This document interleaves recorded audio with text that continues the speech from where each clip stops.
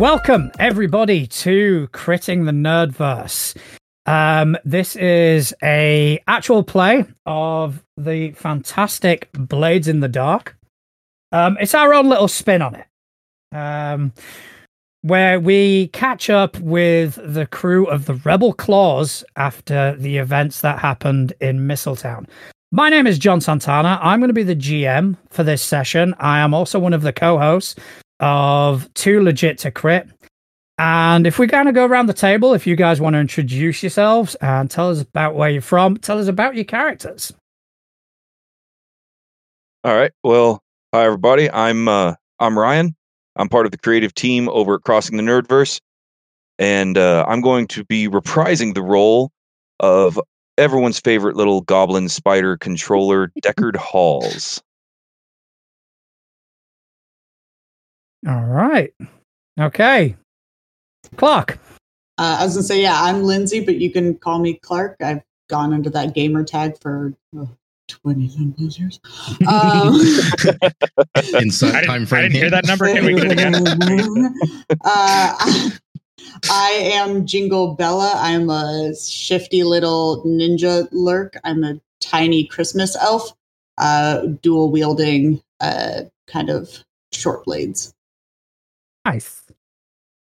All right, Travis. My name is Travis, as you just heard. I'm one of the hosts of Crossing the Nerdverse. I will be reprising the character Thomas Lightfall, our Cutter was the name of the class, I believe. Yeah, Cutter. Yeah, that's correct. He breaks stuff. Yeah, I break things.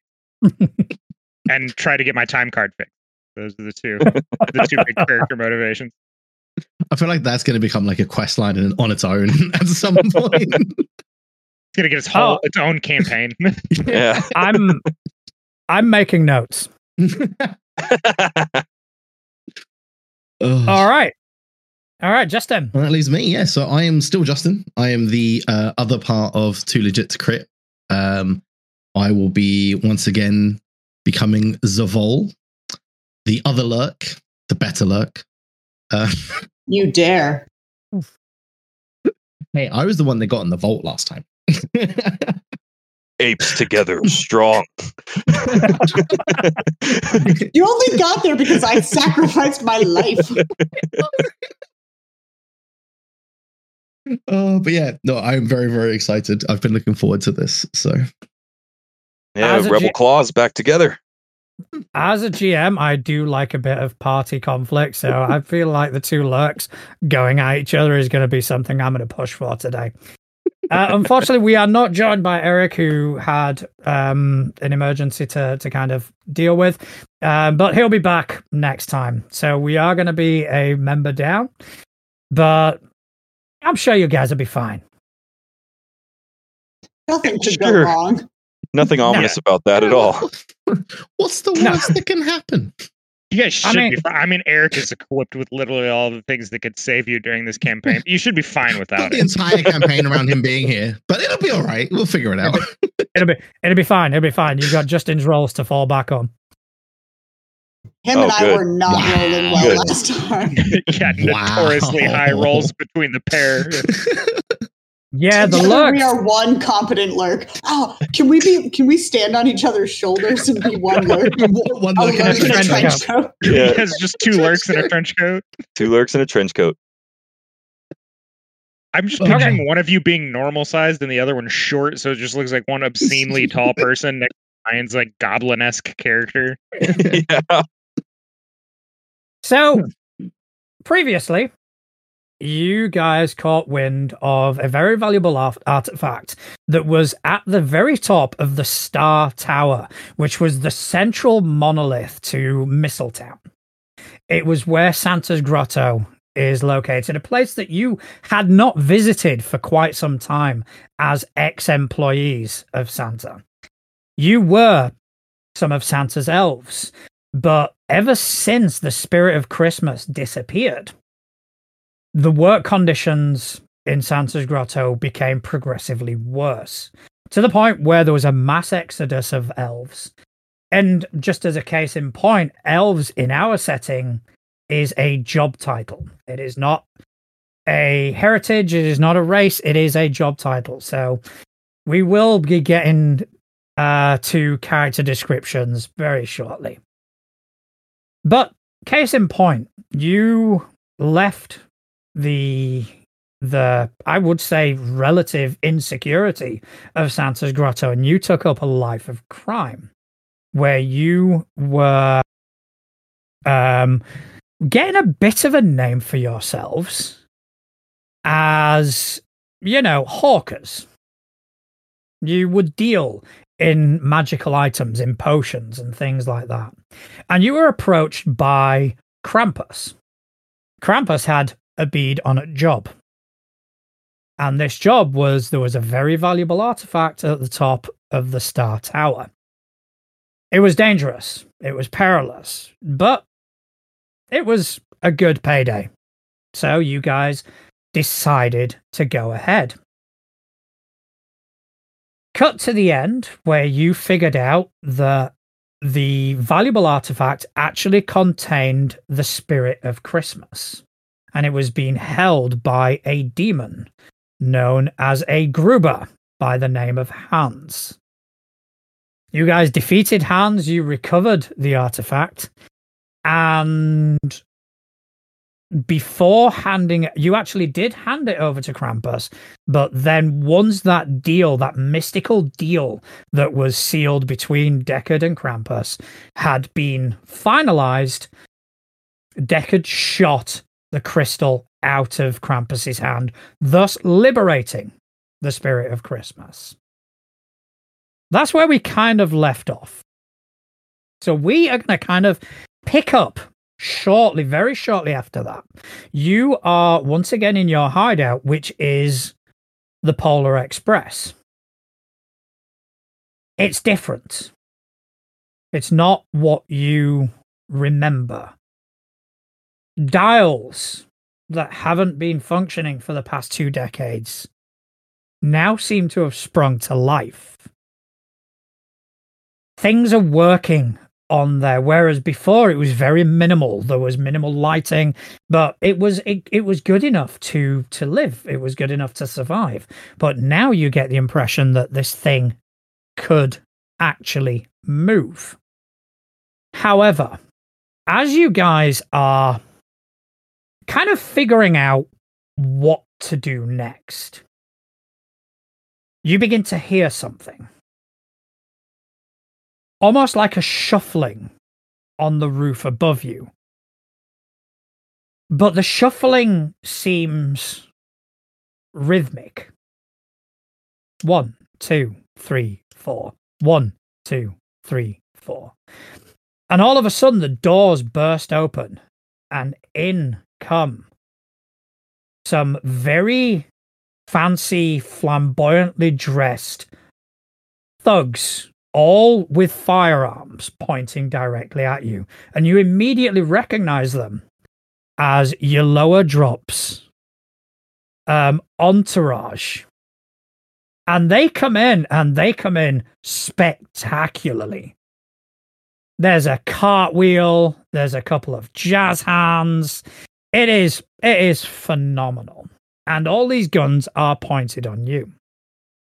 And shortly after, wearing a very, very dramatic sort of beautiful dress, in walks your lower drops. And she looks around the room and she focuses directly on Deckard and says, "Well, it's a good job I didn't wait for you then, isn't it?" So, Travis, can you just briefly describe Deckard?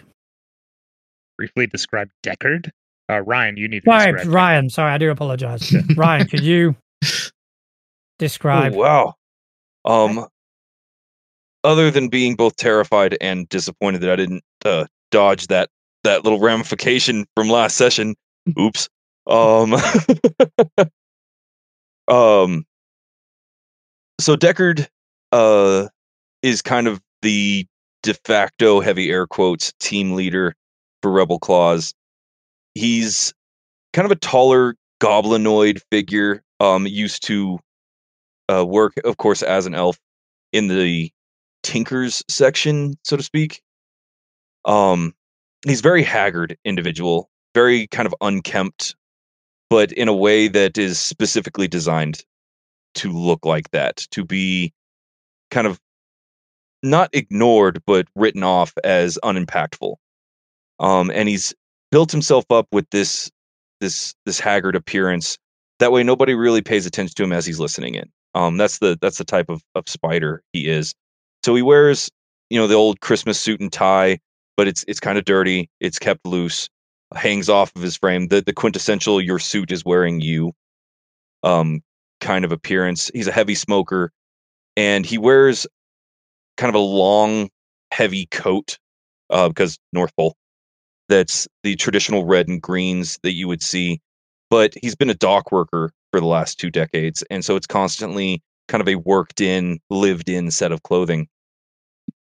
His skin is heavily wrinkled and heavily weathered. Big long ears that come off the side of his head, with tufts of hair kind of haphazardly stuck to him. And all in all,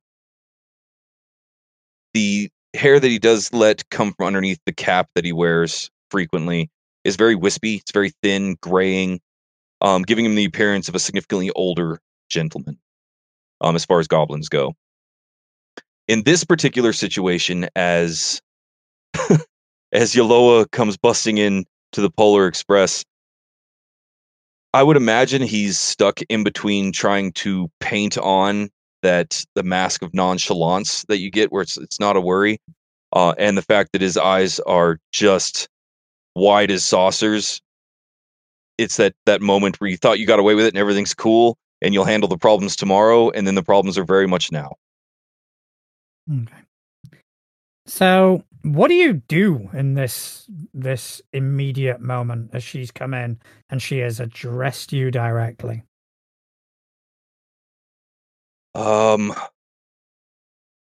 Lie. I think it's gonna be the course.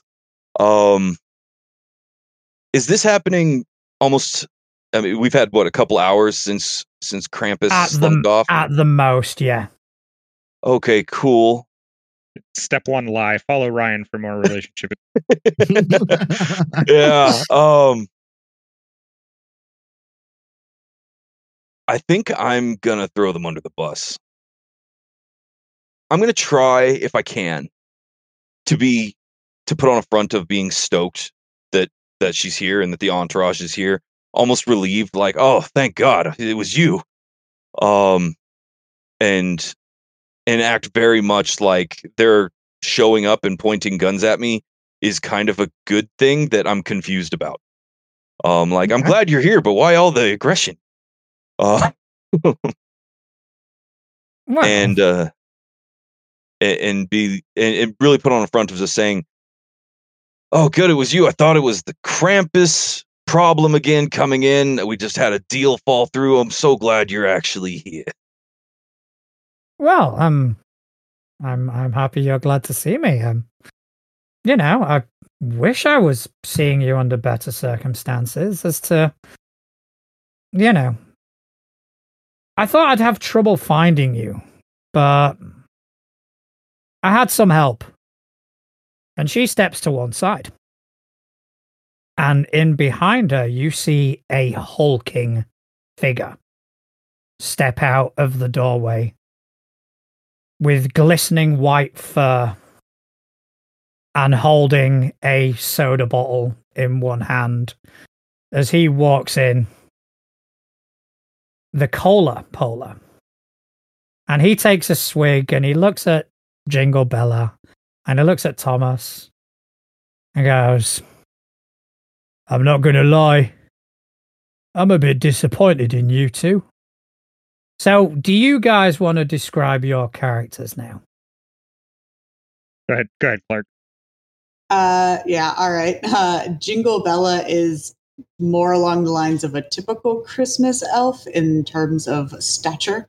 So she's pretty short. She has kind of this rogue gothic look, getting the vibe that while she might have grown up in a great suburban home, she's just angsty for no reason.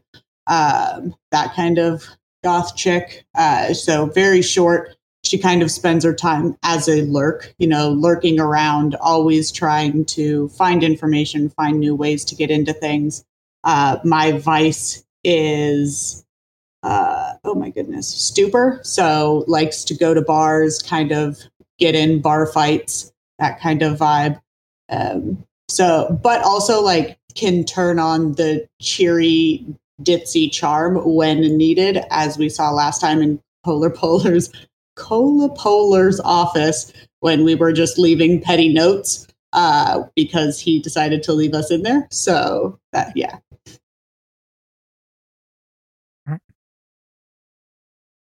So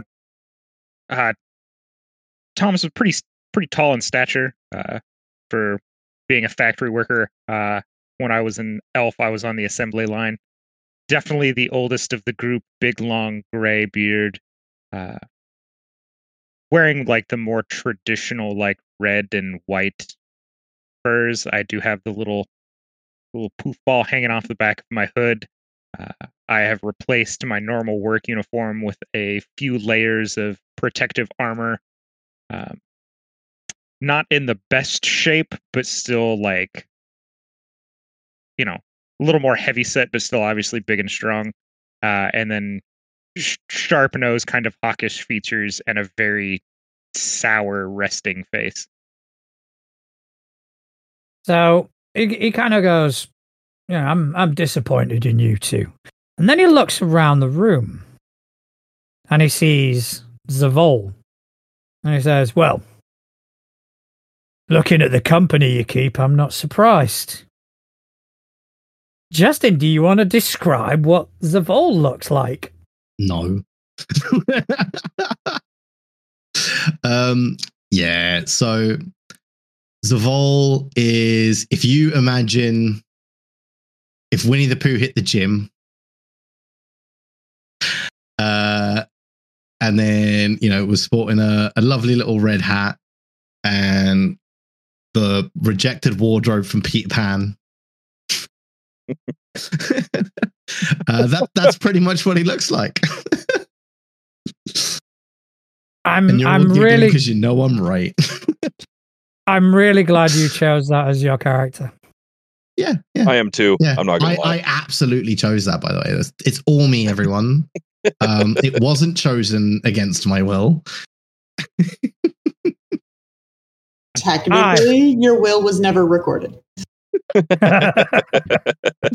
I don't recall seeing any notarized paperwork in this regard. So no, I mean, any statements made were clearly unofficial. I just figured, what would Justin do? Yes, yeah, that's exactly what I would do. And it was Winnie the Pooh. But yeah, so yeah, no, that is what he looks like. And for everyone at home, the character portraits are now in the bottom left-hand corners of all of our cameras. Oh, outstanding. Beautiful. All right. So after Cola says this, Yoloa kind of intercedes and just goes, Cola, that's not why we're here.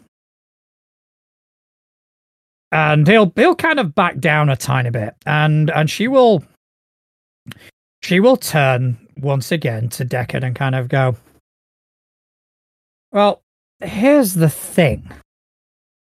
Whether you intended to or not, you actually did a good thing. You released the spirit of Christmas. And at least for us, it's almost like a dark cloud has been lifted. And she'll stop and just go, oh, wait a minute. And she'll turn to one of her backup dancers and go, write that down. And they'll get out a notebook and make a note. She'll go, a dark cloud lifted, priority shift. Yeah, that works. Anyway. So, I think at some point, people are going to find out what you did. And you are going to be heralded as heroes.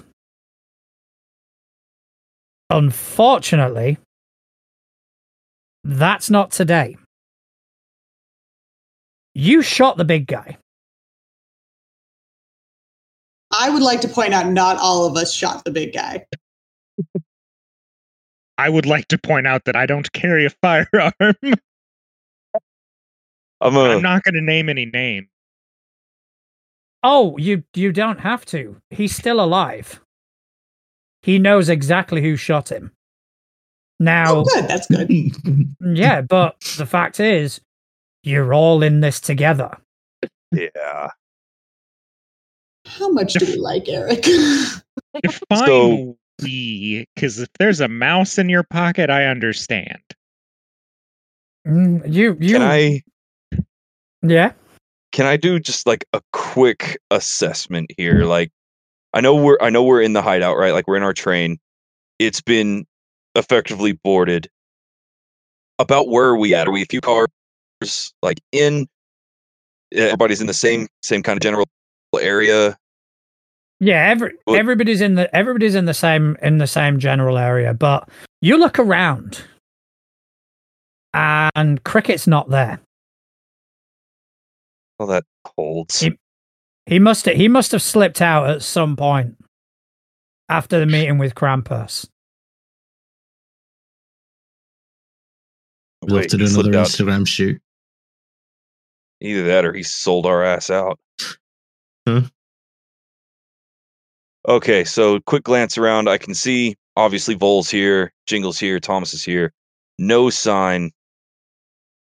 Okay, that's good. Volunteer for treason. What do I have to work with here? We could offer to help to find him. You probably get the impression that, you guys would have sort of reasonable doubt. You guys would be able to kind of argue that, yeah, it wasn't us. We didn't want him to shoot and this, that, and the other. He, as the person who pulled the trigger, is probably in the deepest shit out of all of you. So it might be for the best that he's not there. Blades in the Dark goes to court. This episode is going to be a court case. Oh, no. Liability. I'm kidding. But yeah, you get the impression that, it's probably quite fortunate if this were anyone else, like if this were like the town guard or something like this, not having Cricket there would be beneficial. Out of all of you, he's the one who probably needs to lay the lowest. Yeah, stay hidden. Okay, I'll respond then. I'll keep my hands up, right? Like, no weapons. Everything's cool here. No problems.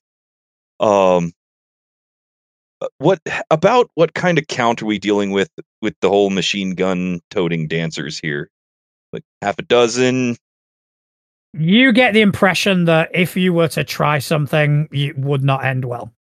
All right, so wasn't in a super hurry to try to get squirrely this early into the session. So that reinforces that. All right, so I'll just poke up and I'll be like, I get that big guy got shot. The scuffle on the top of the tower was out of control. But didn't we save him? Because he could have bled out on the tower. Somebody Yeah, you saved him. Point at Jingle and nod and be like, I get that y'all are wanting to blame us for that. We also patched the big guy up.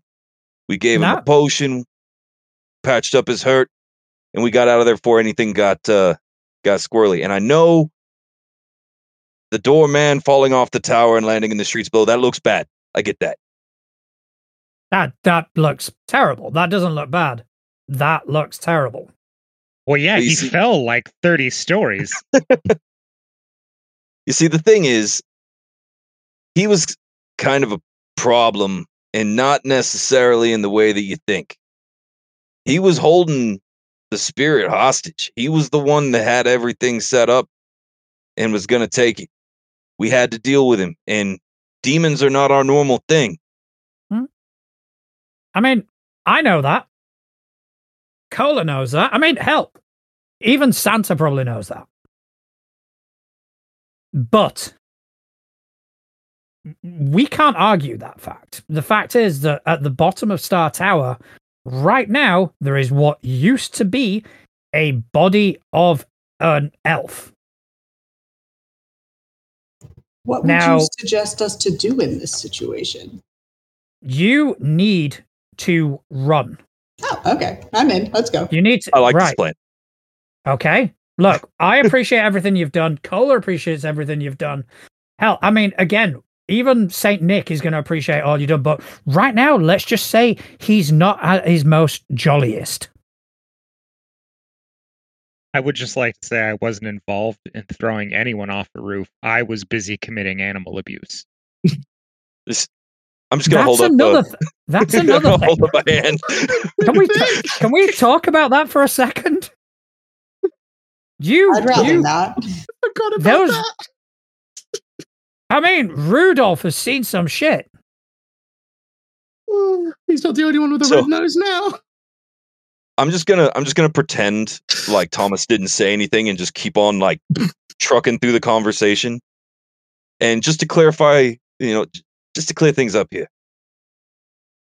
You're saying run. You're here to give us the opportunity to run, but where? Like where Okay. where in Christmas Town are we gonna be able to go if the big guy himself is pissed off?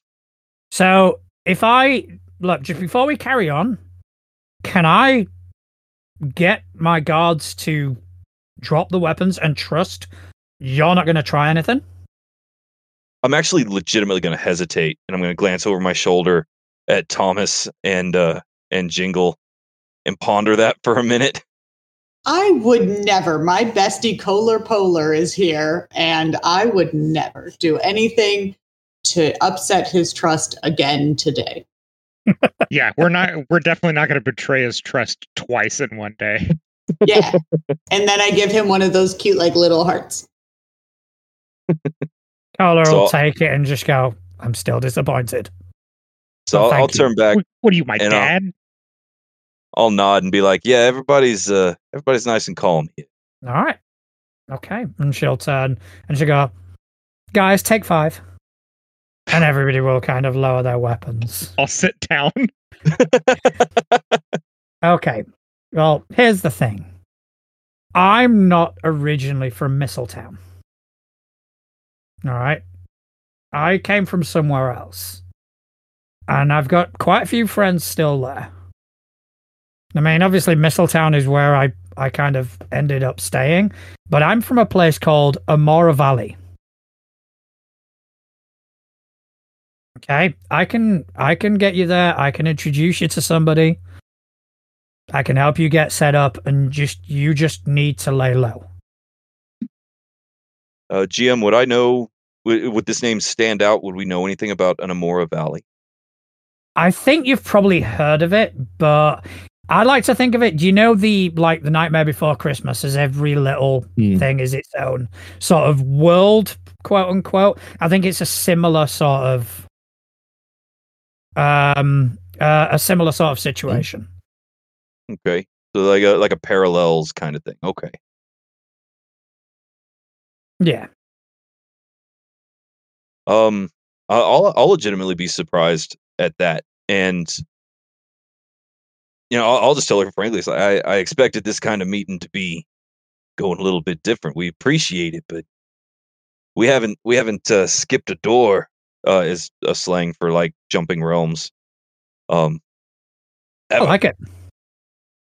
Okay.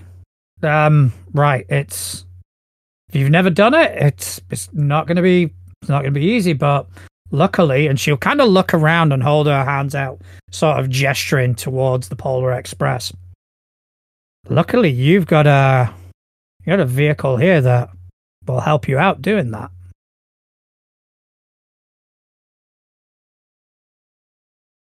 Do you not know about where you're residing? A broken train?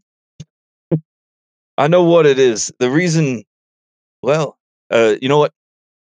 I think at this point, Deckard's going to play a little bit dumb and kind of jump on with Thomas, where it was just like, it was a busted train, knowing full well that we're here because of our line of work. Yeah, well, this busted train, it runs off the spirit of Christmas. Now that you guys have brought that back into the world, this place can take you anywhere you need to go. So we fire up the train. You get us where we need to go. You help us out, and then you cover for us back in Mistletown. I'll do what I can. Don't get me wrong. I'm not going to put myself in any more danger or any more trouble than I already am by coming here. But yeah, you guys have done a good thing. So this is a reward, not you're going to ask for something later. I've got nothing to ask for. So kind of at that, now that the guns are gone and the contract is really looking very one-sided in our favor, I'm going to split a toothy grin and lean into the old consort roles from last session and be like, darling, you're beautiful. That would be wonderful. That's snow falling on Christmas. I love that. Yeah, that didn't get you in trouble the first time around. Hey, what works. I'm gonna get up legitimately excited and start pressing every button in this train. So yeah, you push a button, the aircon comes on. You push something else, and like windscreen wipers just start going left to right. The toilet flushes. So while he's got this machine figured out, while he's pushing buttons and causing chaos, I'm just gonna go into full casual business mode. Everything seems to be going in our favor, and I'm just gonna act like it until I'm proven wrong. And I'll ask Yaloa and the bear. Like, all right, well, no sense wasting time. If you know how to get this bucket running, let's get it running. Excuse me, sir. I am driving this train. There's nothing like productive happening. it looks like Tommy's got it. This will be fine. I continue to push buttons and pull levers. If Tom happened to die, where might one find a user manual? I don't know. I mean, I would assume somewhere in the engine room. Desperately look for the horn. It's not where I thought you were going with that sentence. Where do we find a new one? Also option. I mean, you'll find a user manual, and it is authored by Hom Tanks. Nice. Oh no. So I'm gonna completely ignore the rest of my nerds, crew, and I continue to press buttons.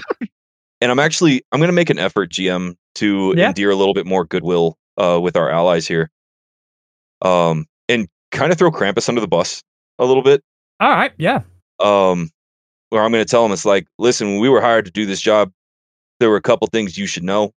First, and I'm gonna do this while I'm walking, like a walk and talk, to see if I can get to the engine or the actual control for the train. There's a control room? I didn't say that out loud. And just be like, we didn't know it was the spirit of Christmas. We didn't know what was going on with that. In truth, most of the people down here kind of blame, you, for what's been going on the last couple decades. I get that. And two, Krampus been slinking around with his eye on that thing, and we still don't know why. Krampus. And I'll just kind of nod my head. All right. He doesn't come at us with jobs very often. Generally, he sticks to the shadows. He does his own thing. You know how Krampus is. But this time was different. He had a vibe about him. Okay. I'll tell you what we can do. Right now, we won't do much. We're going to kind of play this low. But once he's stopped being pissed off about being stuffed in a vent, we'll see if we can get Corky on the case. Wasn't stuffed. He was gently placed there by grapple hook. Didn't we shoot him too? Man, we really did not do well that job. You guys would not let me kill him. We just tied him up and threw him in a vent. Very gently. And then he magically came out and started yelling about us being there. Gingerly placed him inside. Yes, with care. Mm-hmm. Mm-hmm. Yeah. Any case, but with that, while I'm talking, I'm going to make my way to the front of the train. They'll walk with you, and they'll just start telling you about Amora Vale, the Amara Valley. They'll start telling you that it is a place that central theme is love. That's where the moon hits your eye. Like a big pizza pie. That's amore. That's actually the town slogan. It's on their flag. If it was before, it is now. The flag's just a pizza. I'm here for this. This is you guys creating this world with me. But yeah, so yeah, I grew up there. And it's Valentine's Day every day. So if you're not really into that or used to that, it's going to be rough. But you need to lay low because right now you are wanted. We're going to try to smooth things over on our end, but I can't promise. I can't even give you a time frame about how long that's going to be. I'll nod along and I'll make a show of being, disappointed and like, oh, well, we have to do what we have to do kind of thing.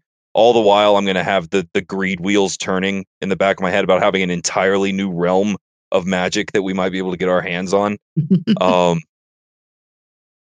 And just, it's a shame, really. We try to do so much good for this place. We try to lift people up. But it's hard, and I'm just going to see if I can paint a little bit of like a pity story, around Rebel Claws and try to lean into we were good guys the whole time, for sure. Yeah. Okay, yeah. I begin to more frantically and aggressively pull levers and push buttons. That we have one train car that's like 5 back, all the lights are just flashing and going off. Yeah, it's honestly like a rave. The Vol is actually going to read the operating manual. Readings for nerds. There is something that says, do not under any circumstances pull this lever.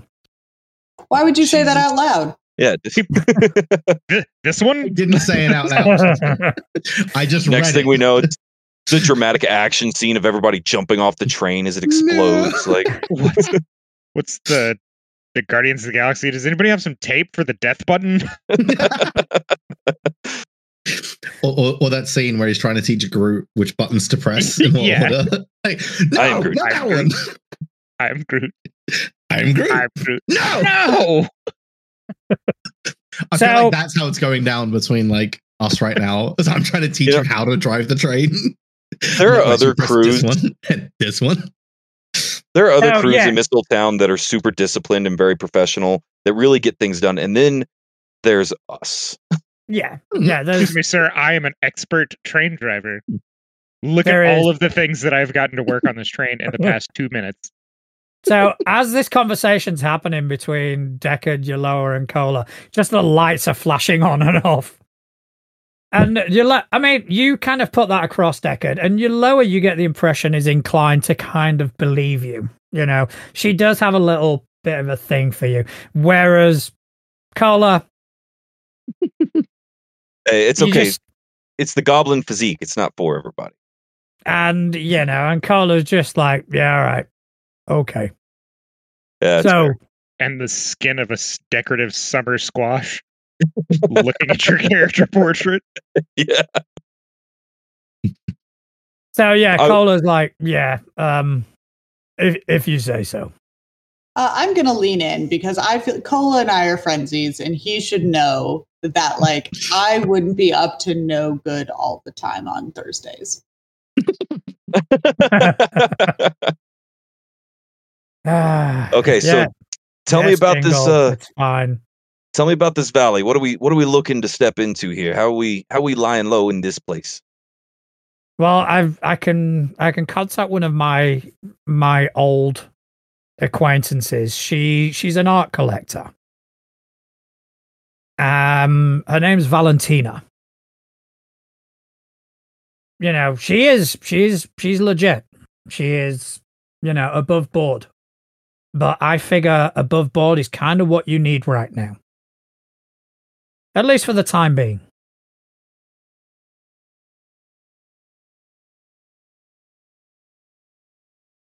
I'd agree. Yeah. So you need to kind of lay low. You need to, play the game as much as possible and don't get into any trouble. All right. Because, I'm kind of vouching for you here. So it's my reputation on the line as well. Okay. In good hands as I continue to press all the wrong buttons. Ryan, I think you're muted. I hope he's that was probably been dynamic. Sure saying was. some really It was- great stuff. That was Yeah, It was that was the top-tier most- stuff. Yeah, guys, That's deliberate. I'm not going to repeat it. It was a it was him trying to find the right words, right? Like not really saying anything. You know what? That's no problem. But we're going legit what we do around here. No concerns. Okay. Well, I'm going to leave you to it. Well, now Just coming get with us? there as soon. No, I've got work to do here. I'm gonna look over and I'm gonna do some like fingers like Polar. Coming with us? No, I've still got a job to do. That's true. Someone's I got to guess if y'all are smooth out with us, the you big really guy. can't. Yeah, you can't cover for us here. Yeah. Okay. I do have one concern, and I'm gonna paint on like a super serious professional face for a second. Be like, you said no timeline. We're into a weird place. We got nothing set up. How are you gonna get a hold of us when You can everything's ask them for money. maybe? I was building up to it. Are you going to get back a hold of us when everything's okay? When can we come back to our darling home? No, I'll contact you through Valentina. So Valentina being our contact gonna be forwarded. Yeah, I do have other friends there. I could probably contact you at any point. What you won't be able to do is contact me very easily, which is probably for the best. I'm gonna like walk up behind Decker and be like, she'll contact you. And then like give him a little shove. She's gonna call you, buddy.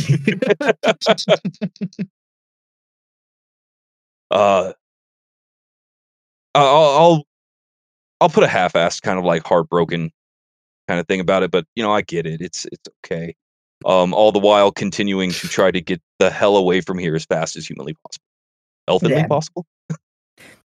Goblinively Yeah. possible. Probably. Goblinly. All right, so yeah, Just they won't hang kind of ar- doing a squee and then running with his hands up in the air. Whoop, whoop, whoop, whoop, whoop, whoop, whoop. I was thinking So- more of like the Longshanks. So, they won't hang around too long. After this conversation, they'll head off, and that gives you, the time frame is kind of now yours. So, if you guys wanted to do any sort of downtime stuff before heading out, or you can Yeah. do it after you head out. It all depends, because there will be things that you can do whilst you're still in Mistletown, but once you get to Amara Valley. Yeah, once the incredibly powerful magical people and all of their guns are gone, I'm going to switch modes here and basically holler out to the rest of the team where it's like, all right, we have a door. We're taking it. We're out of here. If you got shit to handle it. And I'm going to beeline to the front and see if I can get this bucket up and going and warmed up or whatever we need to do. All right. I'm So gonna that stupidly ask if they think they know about the other stuff we stole from the vault. Like, hey, do you think we realized that we took a whole bunch of other stuff out of there besides the Spirit of Christmas? Guys? And I'm just gonna I pretend am- like he didn't say anything. Yeah, I'll totally ignore that. Yeah, I also- like bring the operator manual up a little bit higher. I also don't think I'm going to bring up the fact that Cricket's missing at all. Like, obviously, he's on the train hiding somewhere, right? So we should be fine. He can handle himself. It'll be all right. yeah. Yeah, it'd be fine. So, does anybody have anything they need to do right now? Because we're out of here before the sun comes up. Can I reduce stress while we're like moving? Okay, so reducing stress is Because I'd be stressed from falling off that building.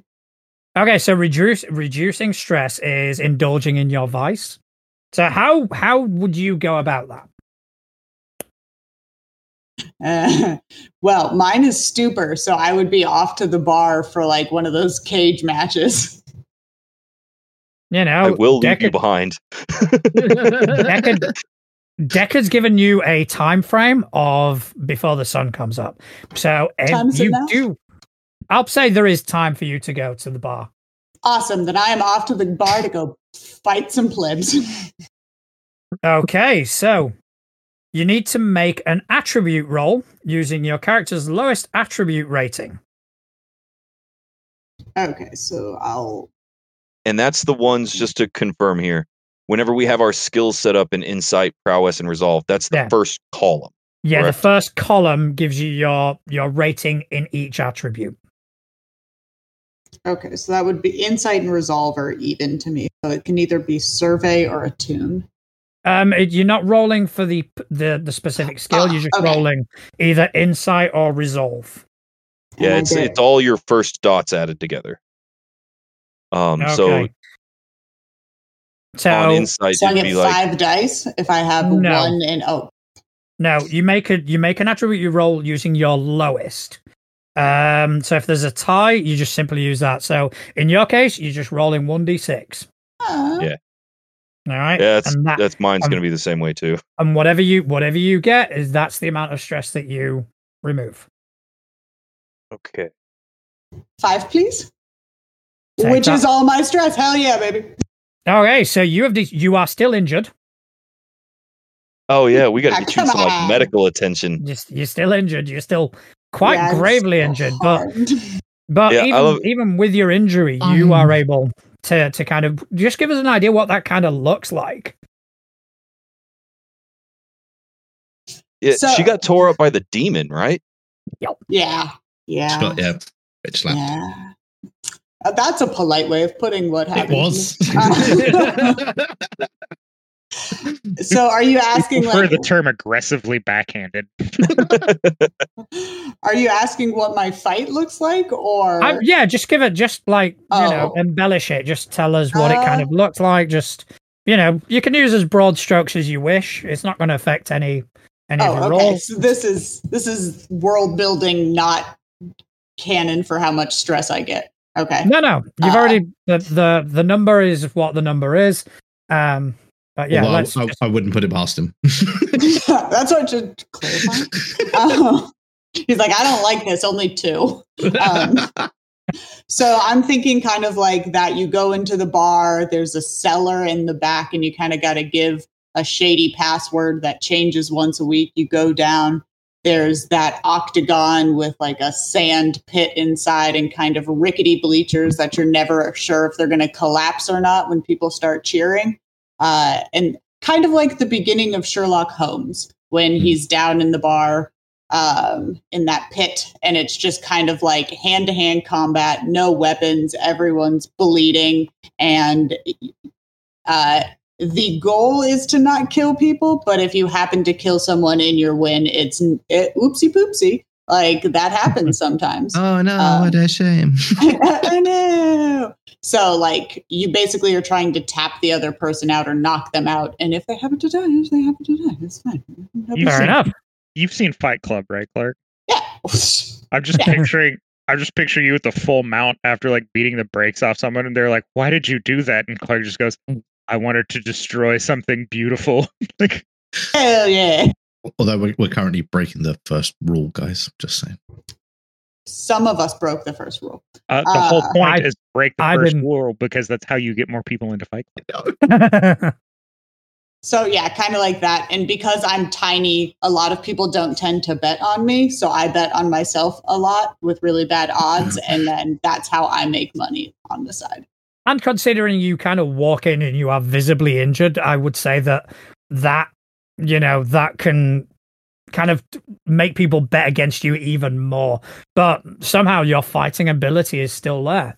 It probably hurts. Probably doesn't do you any favors to do it, but it does de-stress you.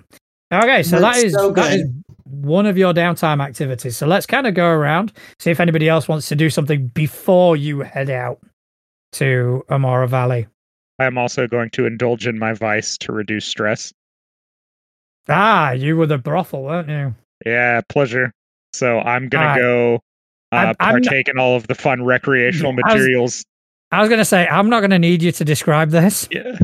That's unlike you. Oh, 1. 1. Okay, so you Starting hot. you probably got a colder reception than you normally get because you were in there just earlier tonight braining one of their customers. Mm-hmm. That's fair. And you probably also don't look the best. And usually you at least got to kind of look nice going into a So you probably get in there and there is a bit more of a cooler reception than what you're used to. All right. So how about Justin? I'm actually going to be reading the manual on how to drive this train because somebody fucking needs to, and I don't have any stress to remove. So, all right, switches, man. It's super easy. Look at all the things that I've already gotten to work. Yes, but okay. I'm gonna learn how to do it so that I can subtly get Thomas to drive the train, but thinking he's figured it out on his own. Just be like, wonder what this button does. I've already mastered it. I've already mastered everything. So, I'm not going to make you roll anything. That is fine. That's going to be one of your activities. All right. So, what about Deckard? What's Deckard up to? I am super stressed out, but I'm quite keen on making sure we are out of here as soon as possible. I will be making kind of some small conversation about how that could have gone so much worse. I'm glad it was Yaloa and the Polar that rolled up at us. I did have a question for you, GM. Yeah. So my vice, because I do need to de-stress. So first question is our vice the way to de-stress? Is that how we handle it? Is there other actions that we can take? I mean, it is indulging in your vice because you can actually overindulge, and that's not good. But yeah, so it would be indulging in your vice. However, this is a game about a conversation. So if you've got something else in mind, don't hesitate to throw it out there. Well, and so in that regard, my vice that I chose was weird. And I was trying to get a breakdown of exactly what they meant by that in game. Can you give me a summary of like the weird vice? Okay. I'll give you like an example. As soon as I find the right page. Okay, so weird. For example, you've got like this is directly out the Blades in the Dark book. So the hooded propriety of a half-flooded grotto tavern near the docks, strange passageways lead to stranger chambers beyond. So it's kind of delving into like the magical nature of places. Kind of. I get the impression it's more like a bit of a sort of rush of like the occult and the darkness, sort of weird sort of sense. So you kind of explore, maybe like looking at old tomes or something. You get like off on the supernatural. Yeah, well, and so that's what I was thinking when I selected it. I wanted to see if I could make a reach here. Could I use getting the Polar Express up and running, learning how it works, and diving into that nature of it as indulging my weird vice? I'll allow that. Fantastic. All right, so give me your worst attribute roll. All right, that's going to be my prowess because all I have is 1 dot. Mm-hmm. I'm currently at 5 stress, and I got a 4. All right, so take 4 off. All right. Okay, that's not bad. That's not bad. Nice. So I have 1 stress remaining. Mm-hmm. There are 2 of us who are not stressed at all. Though one Okay, of us so has brain. Just so you guys very stressed. Just so you guys know, if your vice roll clears more stress levels than you had marked, you overindulge. Yeah, I was looking. Is not reliable, so you can increase heat. You can get an additional entanglement. There's quite a few things that can happen to you. Yeah, I was looking through that in the rule book, and I was like, overindulge. And I was thinking it was like a devil's bargain kind of mechanic, right? Where it's like, I can choose to overindulge. And I'm looking through what I thought was the rewards, and I'm like, these are terrible. What is going on? Worst reward ever. There's no benefit to this at all. Okay, so those are like one downtime activity each. The sun is about to come up. You get aboard the Polar Express. Between Vol and Tommy, you manage to get it running and you tear it out of town. You are going to have another downtime activity each. Ooh, But okay. now this is not going to be something that you can do in town. This is something that you're going to be able to do. Oh, I see the timing on that now. I could have sequenced that better. Okay. I am going to heal myself in some way, which I'm hoping you will let me know how. Okay, so healing. Recovery. It's basically we start a project. So we see if I think I can create clocks on here. Oh yeah, we get a healing clock. We've got a healing clock on our character sheets. Ah, yes. So there you go. So let's do that. So yeah, your healing clock. And looking at this, recovery is like a long-term project. Your healer rolls. So you would need to find someone to heal you. Heal you. Mm-hmm. Is that do we have a skill for that, or is that? There's a Psychica special ability.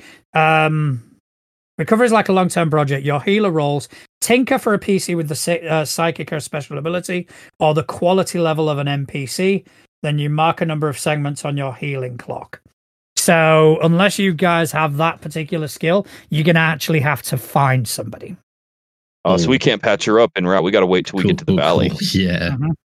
All right, that's okay. We'll just put that as objective one. She's not like dying, obviously. Because it is a downtime activity and this whole thing counts as downtime, we can still roll for it. Oh, okay. Should I say I can still roll for it? I don't like that at all. So yeah, we can do that where we're just basically like, okay, we're all in the downtime. We know we're heading to the valley. And we just make that priority one when we get to the valley, right? Just find somebody that can patch her up. Okay, so where is it? I did have it a minute. Okay, so mark off one segment of that clock because I rolled terribly. Thanks. Big priest. Pleasure. Hey, my pleasure. That's what happens when we got to deal with the NPCs. All right. So one down. Anybody else doing another downtime activity? As far as downtime activities go, I'm looking at the long-term project and train aspects. Okay. I don't think I understand exactly. Long-term project's very vague, right? It's basically something we're working towards. Yeah, if you want to work on something, if there's something that you kind of want to build, we start a clock. Do we need to use that for things like building rapport or, getting contacts within the new city? Not necessarily, because that can happen during play anyway. Okay. Then I'm going to use my second downtime activity to train. Okay. So when you spend time in training, mark 1 XP on the XP track for an attribute or playbook advancement. Attribute. That's playbook. Bloop. Gain an XP. I like this downtime. That's cool. All right. So you just gain an XP. I'm going to do the same. I'm going to start training towards actually being able to heal because that's something we're probably going to need at some point. Fair enough. All right. So you can mark down that as well. All right. So just Tommy's left. I'm going to see if I can de-stress a little more on the ride there. Obviously not access to the Velvet Vixen, but I'm going to break out the private stash of feel-good medications. I was going to say, you're going to masturbate, aren't you? No, I'm going to take drugs. Oh, our good guy team. All right. Okay. You give me another roll then. That's a little better. 3. All right. You haven't overindulged. I have not overindulged. I still have stress left. That would be a fun one. It's just Be psychotically high on a train. Oh Okay. God, with no healer. Wait. What was the attribute I needed for healing? I rolled it. Yeah, we have to have a special ability to heal, from what I understand. Yeah. You Yes. need to get the psychic ability. What I'm doing Yeah. is I'm training towards veteran because that lets you choose the special ability from another source, and then I can There you take that, and then that Yeah. should let me heal. So then How do we'll you have different something to special heal. abilities? Then I think Cricket had our healing special ability. of course. Was it Cricket? Yeah, I'm naturally. I pretty think so. positive. Yeah, I think so. All right. Yeah, So you arrive in Amora Valley. It is very different to what you're used to. Mistletown was very dark and, always under the cover of a night sky. Even in the good times, even before the Christmas spirit got abducted, it was always dark. It just wasn't depressing. Ever since the Christmas spirit went, that's when the depression and the hopelessness kind of set in. Amora Valley is different. Amora Valley, the sun is shining. Beautiful, fluffy clouds in the sky. Birds are constantly tweeting. And it is, everybody you meet says, I love you. Even as a genuine, casual greeting, love you, sort of thing. And, even when the nighttime falls, it's serene. There is like a perpetual twilight in the evenings, blossoming gardens everywhere. There are gondolas, canals with gondolas, instead of streets. It is for all intents and purposes, a absolute beautiful place. In the center of the city, there is a landmark, and they call it the Eternal Heart. It's a massive sculpture, and it symbolizes everlasting love, and that is the place that you are. You are introduced to Valentina Rousseau. She is a prominent art collector, and as advised by Yoloa, Valentina is above board. But she greets you. And she says, oh, Yoloa has told me wonderful things about you. And she actually employs you. Now, she is above board. And everything you are doing is above board. However, that doesn't mean that you can't use some of your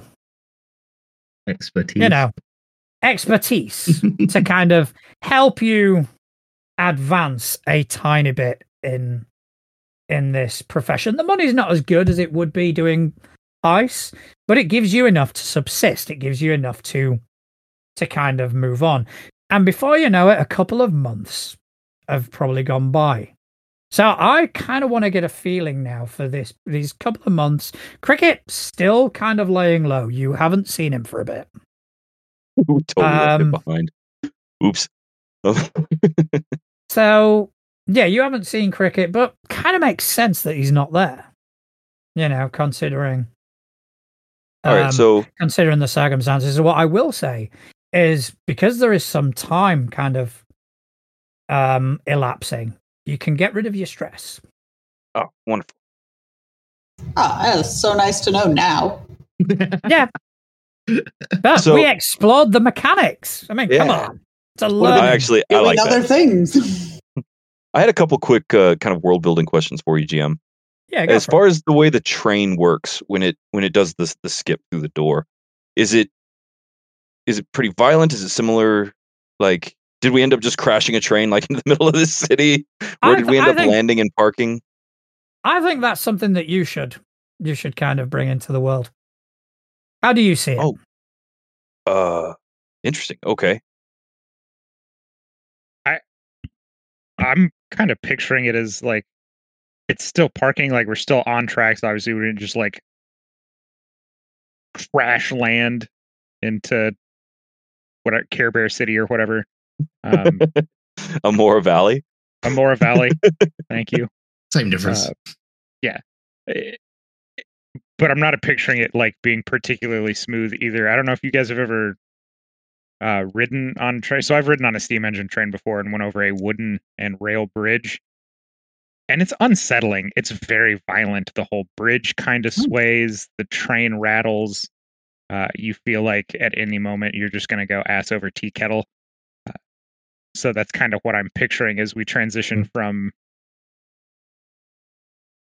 one realm to the other. Yeah, one realm to the next. It's just violently shaking. It kind of lists from left to right. And everything just kind of rattles and clanks and bangs together. There's that sense of like doom could strike at any moment. And see, I do like that. I had it in my mind to kind of match on that, because jumping into this, we're all still very like Christmas magic, right? Like our whole thing runs on Christmas spirit. And so I like the idea of it having a little bit of a stark contrast as we're rolling into the Amora Valley, where it's like we have our train tracks that like appear out of this like bank of snow, right? Just a little bit ahead of it. And the tracks disappear into like fog, mist, like snow magic kind of stuff, where the train's always on tracks unless it like something squirrely happens. I'm trying to think of the movie. It's been a while with the Polar Express. But as far as like where we landed, that's because ultimately where we end up parking the train kind of becomes our home, right? And so is there like a brief description of a district that would have been where we landed, or at least convenient for us to move the train into? Where would you think would be a convenient place? Well, I did have an ask. But it's a little weird. Could we park it at the Foggy Docks? I'm looking through kind of the setting stuff that you sent us. Yeah. And we have the Serendipity Exchange, which says it's in the Foggy Docks. And I love the idea of our train just being in the dockyard. Even if it was actually like on the water, just resting on the little magic train track. But like a boat. But yeah, if we could land in the docks, that at least gives us something. I mean, one dock is similar to the next one in theory. Yeah. So it at least gives us something familiar to work with. Yeah. So you that's where you land. You land in the Foggy Docks, and it is. Of course, Ryan picks the one with like purveyor of illegal goods. Just saying, I know what we do. And I know we're all up above board and stuff, and I'm on board with that. I am. And this Valentina chick, she seems legit. She seems pretty straight edge. We should probably keep her that way, but we don't work for her all the time. That makes sense. And she is above board. She is straight edge to a degree. She doesn't ask too many questions, though. Can you tell me a little bit about her, like her physical appearance, her general demeanor, like what the actual jobs we're doing for her are? Okay, she's quite mysterious, quite enigmatic. I think she's probably quite extravagant, like long flowing dresses. Very sort of proper. She doesn't really have much time for chit chat or small talk. You probably try and be as nice and as friendly as possible, but you get the impression that she is business, and time is money in the art world. So anytime you come up, it's like, okay, here's a piece. There you go. Here's a piece. Here's the money. Acquire it for me, sort of thing. And it's very, very direct. And that's probably the acquisition side of things. She'll get a bead on a piece. She wants that piece. You get that piece. The train, go get it. Okay. Yeah. And, even it's mostly kind of centered within Amora Valley itself. So you don't necessarily have to take the train as much. But you are able to kind of navigate, and you probably, meet a few vendors and this, that, and the other. But again, using your more clandestine skills does help you along. You're keeping you are technically keeping things above board. Yeah, it's the trying to go legit, but the skills are transferable kind of thing. Yeah, so you're not doing anything to provide heat. You're not doing anything to draw any attention to yourself. And this Okay. will be a couple of months will go by. So during this couple of months, what I'm going to say is the heat that you've got, half it. And that's the heat for the crew. That's the crew heat, yeah. Beautiful. I love that. Okay. All right. Because you're in a new place, there is still a chance that someone may come from Mistletown and recognize you. So you're not out of the woods yet, but you are relatively safe. So I want to kind of know what sort of things you guys are going to be getting up to during these couple of months. Kind of paint me a bit of a picture. Jingle Bella takes a bit, but I will say that you are able to heal in this time as well. Right? How nice of you. I'm a giving GM. Since when? Oh, come on. He gave us all kinds of stuff. At least half a 3 dozen seconds devil's ago. bargains. The GM giveth and the GM taketh away. He giveth all of the stress. All right, a quick question, and this one's actually, I guess, for the crew, so a little in character, I guess. But so we got our gig working for Valentina. She's pretty much the quintessential upsup, from what I can tell, right? Like, we work for her. She doesn't really interact with us very much. We work through intermediaries a lot. Truth be told, the gig that we have is not bad, right?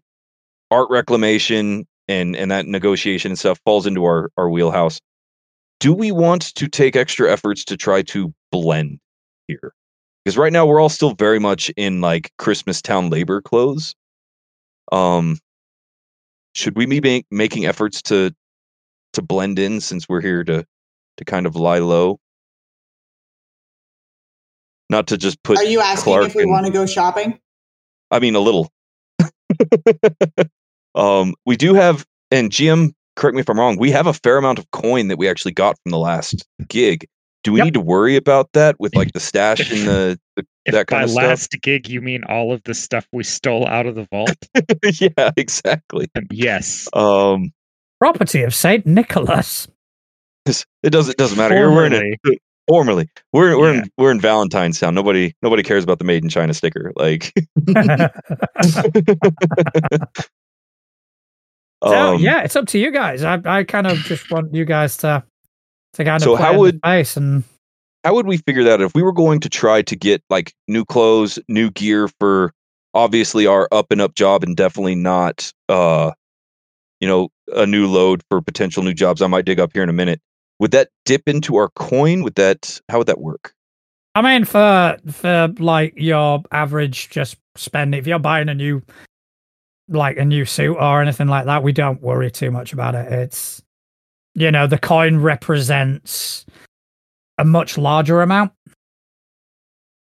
So like when you get like full coin or when you tier up, that's when the coin gets sort of distributed. Then you can use your coin to I think you can use your coin to de-stress without rolling. You can use your coin to, stuff like that.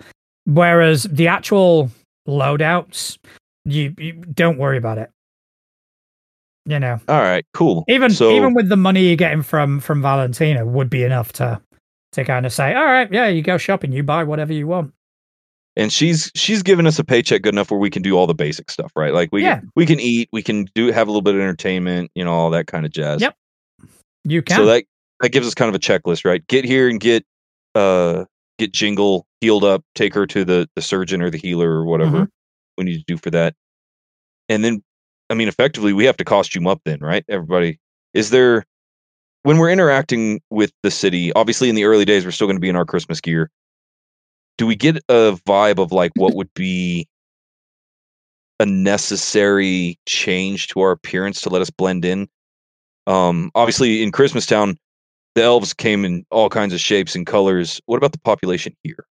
Population here, again, all different kind of shapes, sizes, colors.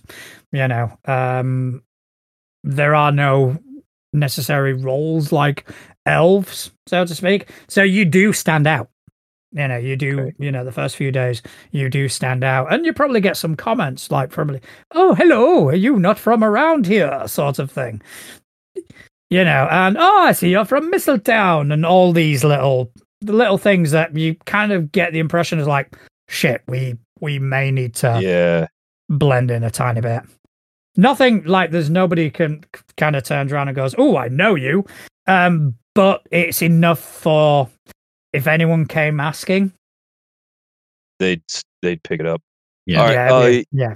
What do y'all think? Just find some kind of uniform, get like overalls. Obviously, we work for the company. I propose red and green overalls with white gloves and hats. That's with the little bells on top. Little white poofball. With our first initial on the top. I am not going to do any of that. And our wanted poster on the back. Yeah, with a big target on it. Yeah, I think I'll put some effort into that GM where it's like I'm going to try to get the crew some kind of nobody notices us garb, at least that we can use while we're going out. I already have mine written down. Nice. So, do you guys kind of want to go around and we'll talk about your new sort of allies and vice purveyors? Because obviously, you guys will have spent some time here. You will have created new contacts. So, Ryan, why don't we start with you? All right. So yeah, that would be obviously after getting all the garb changed and trying to set us up where we can blend in a little bit better. Deckard he's a professional. He'll do the job. And I'm going to take a great deal of effort to make sure that we never do anything that could directly affect Valentina, right? Trying to stay above board. Yep. But vices are vices. And so working out of the foggy docks, I'm actually going to spend a lot of time in an area called Rose's Refuge. Okay. Specifically on two fronts. First is going to be the Whispering Shadows Cartel. I would like to take efforts to get in good with them. I need a vice purveyor after all. And, even before we got here, I'm like very focused on, I'm going to find new magic and new ways to smuggle magic in and out. And so still very much hitting on that, that Hawker's crew role. And the Whispering Shadows Cartel seems like a good way to do that. Are they kind of like an open secret in the town? Would it take a great deal of effort to get in with them? I don't think it's massively public, but you wouldn't have to search very, very far. Fantastic. Yeah, you'd be able to find them, and you probably start getting the sort of the hierarchy kind of established. You probably meet a few people. They'll mention Madame Rosalind every now and again, but you never actually get in that deep. But they probably talk to you about some of about some of their sort of artifacts. You probably tell them about some of the things that you've encountered. So it is a very superficial sort of relationship, as it were. But it will potentially provide you with some source of vice. Yeah, source of vice. All right. So that'll be kind of one of my first things going on. I don't know. Probably a large portion of the time we've been here have been me trying to work with them really closely. I know you mentioned before the game that we would have time to create a potential friend or an ally. And so for that one, I would like to select Mystique at the Ephemeral Emporium. Okay. She's connected to Madame Rosalind, so... Yeah, so how about this? Mystique probably could have been the person who put you in touch with the... I've forgotten their name right now. The Whispering... Oh, the cartel? Cartel. Because she is part of that cartel. Indeed. So you probably went out, you probably met her, you hit it off a tiny bit, you're quite a charismatic person, and, you both had similar interests.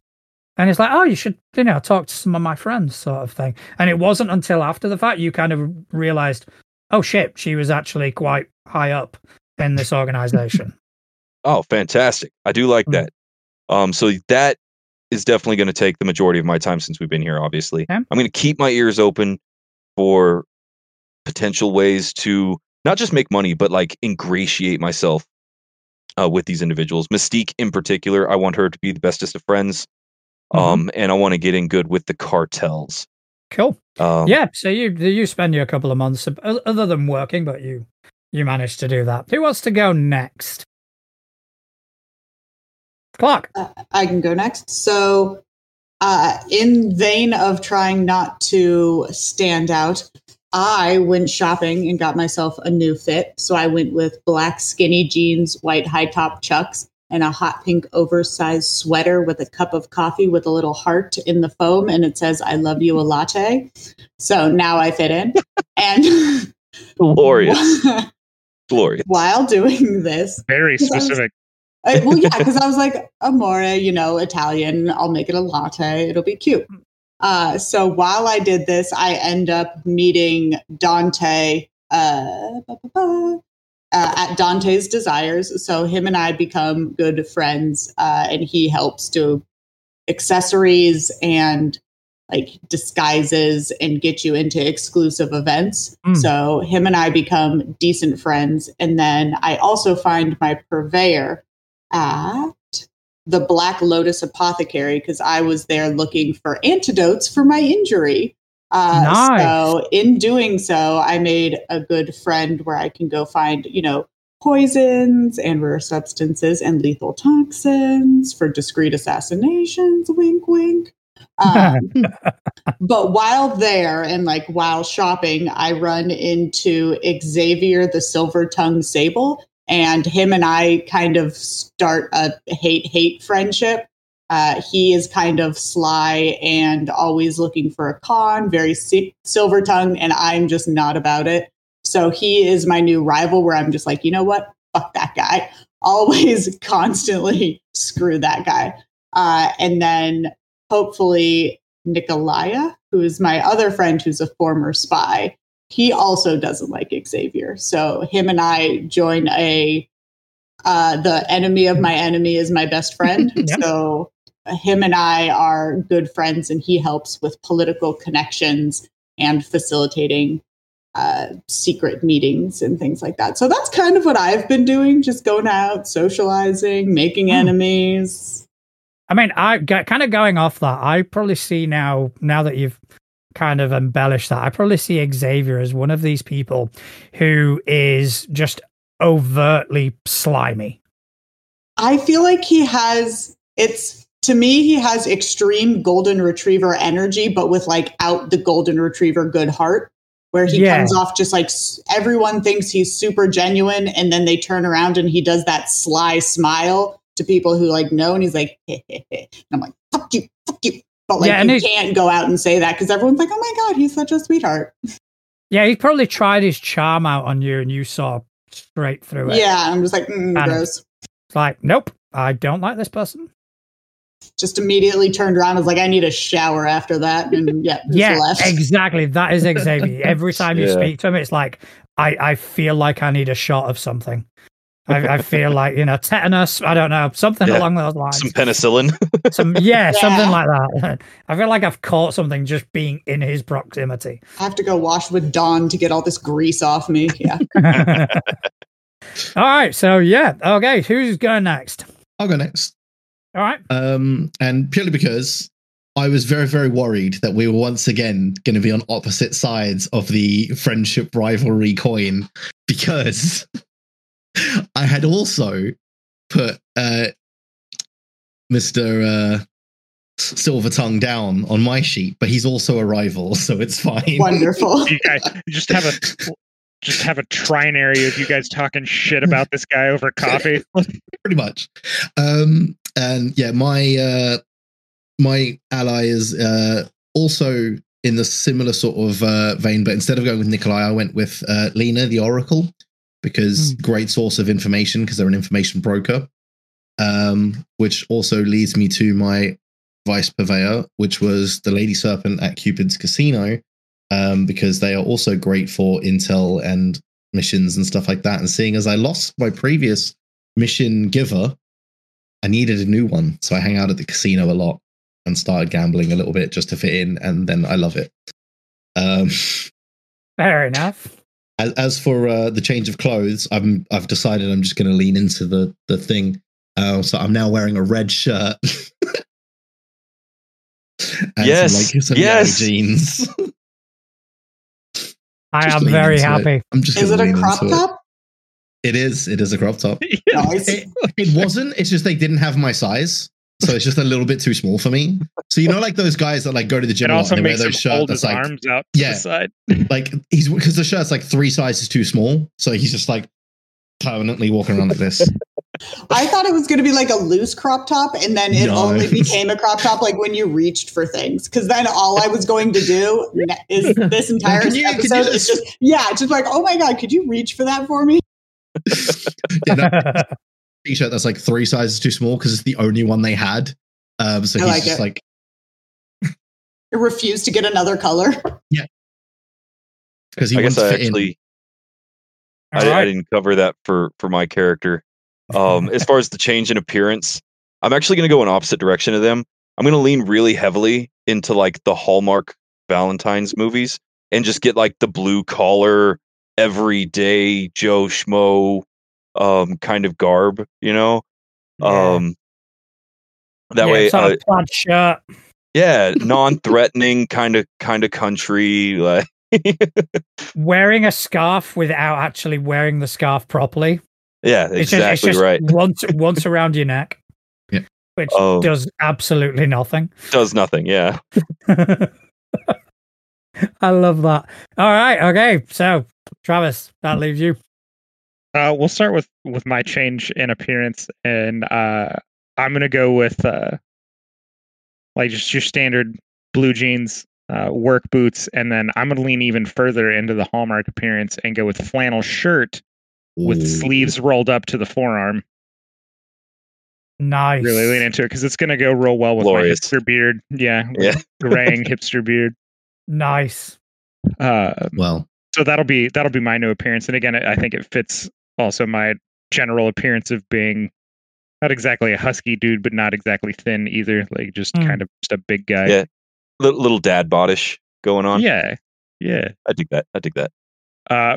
We'll start off with my vice purveyor. I of course went with the Velvet Whispers at the Burlesque Lounge, being my addictions being what they are, which is where I met both my ally and my rival. And we'll start off with my rival, who was Rex Ironclad Rutherford, also another cutter, and he and I started off with instant beef. Him being an enforcer, and me obviously looking to gain employment as a part-time bouncer, ended up on the wrong side of each other quite immediately, mostly because it turns out that he's not as good at scrapping as I am. And by that, I mean I used dirty, underhanded tactics to immediately win. Started the beef real. Yeah, and that's it probably. I mean, did you guys ever get into a fight or? He tried to kind of like bow up to me when I first started there, trying to be like he's the big enforcer in town, not realizing that I was bigger, meaner, and older, and therefore wiser. And then I just kind of put him down. I made the mistake of doing it publicly, though, so now he's got that. Yeah, he resents you massively for that. Yeah, and he'll kind of tell people, no, he did this, and you probably need him in the bollocks or something like that. Whatever works. Whatever underhanded tactics but the thing is, no one saw that part. I'm not even going to confirm or deny it though. If people ask me about it, I'm just be like, he's just sour because he lost. No one saw that. It was just a case of you were both standing, and then he was on the floor. Yeah. This is what, and that's probably why the resentment is there. He calls you a cheat. He calls you, Yeah, and then I also chose Lena the Oracle Ortega as my ally because every like wise person in the chair likes to have that big dumb friend, and I just happen to be that big dumb friend. I'm pretty jovial when it comes to things, all things considered, until it's time to fight. So. All right. That's how our friendship struck up, was me just being the big dumb guy that I am. Yeah, I think it's great. So with that, you guys spend the next couple of months in Amora Valley. You make a decent living. nothing spectacular, but enough to live, enough to eat, enough to do that. You probably get a couple of jobs on the side. You keep it down low. You keep yourselves out of trouble as much as possible. And one day, you're all kind of congregated back on the Polar Express. Just idle chit-chat. And all of a sudden, you hear from outside just a very, very uneasy voice. Hello? Hello? Is anyone there? Sounds like the voice of a relatively young girl.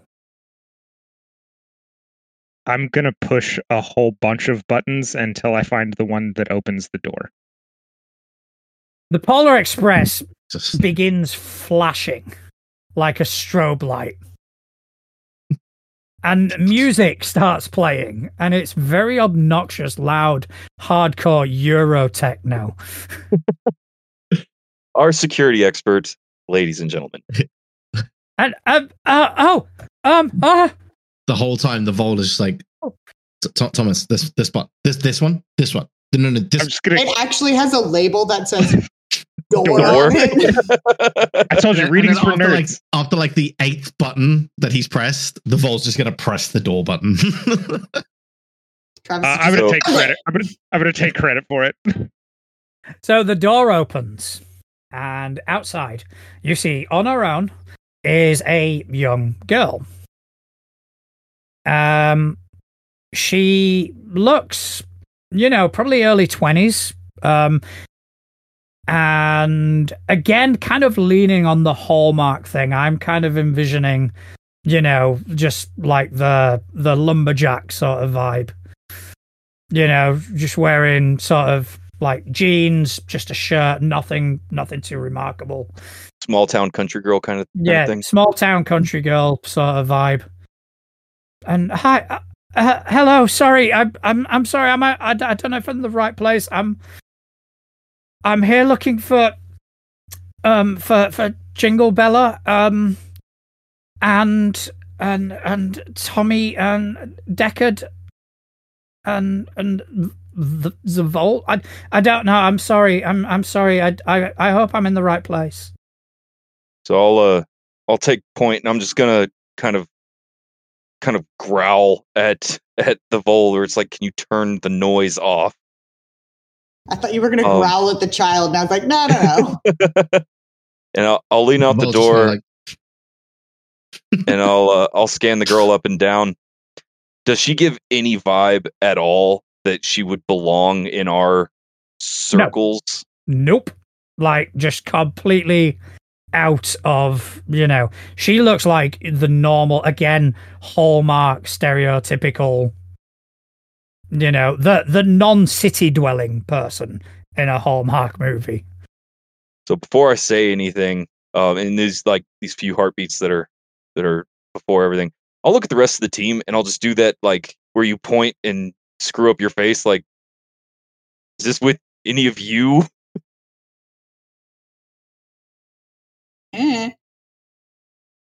Okay. Throw my one scarf over my shoulder, and I'll do that deal where you kind of like lean out the train door, and I'll just squint at her. And as nice as possible, I'm just gonna be like, "You lost, girl." I don't know. I've a friend of mine told me that I could find you here, and I need help. So, given the fact that our names really shouldn't be out there, I'm gonna do a quick scan, kind of not on her, but like around. Like, she have people following her, like in the shadows, kind of thing, or is she by herself? Not that you can see immediately. You have a look around. You can't see anything. You're pretty confident that she is on her own.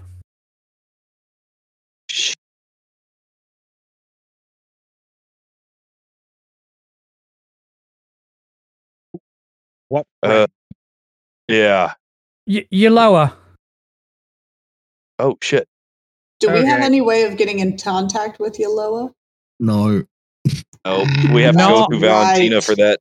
You've got to go through She's gotta Valentina, contact you because and depending on what this is involving, you may not want to go through Valentina. when Yeah. you say that, it's telling me I'm not going to want to tell Valentina because it's not going to be on the up and up. And we're all right. Well, I will poke myself out behind Decker because I am the least intimidating looking, ? And I'll just be like, oh, you want to come in for some tea? And see if I can't, calm her down to get to tell us what's going on. Yes, please. Yeah, I'll move out of the way. Yoloa's name being dropped kind of being the magic word on that one. But I'm going to keep my eye outside, super sus about the random appearance of young girl. Okay, so the young girl accepts your invitation and boards the Polar Express.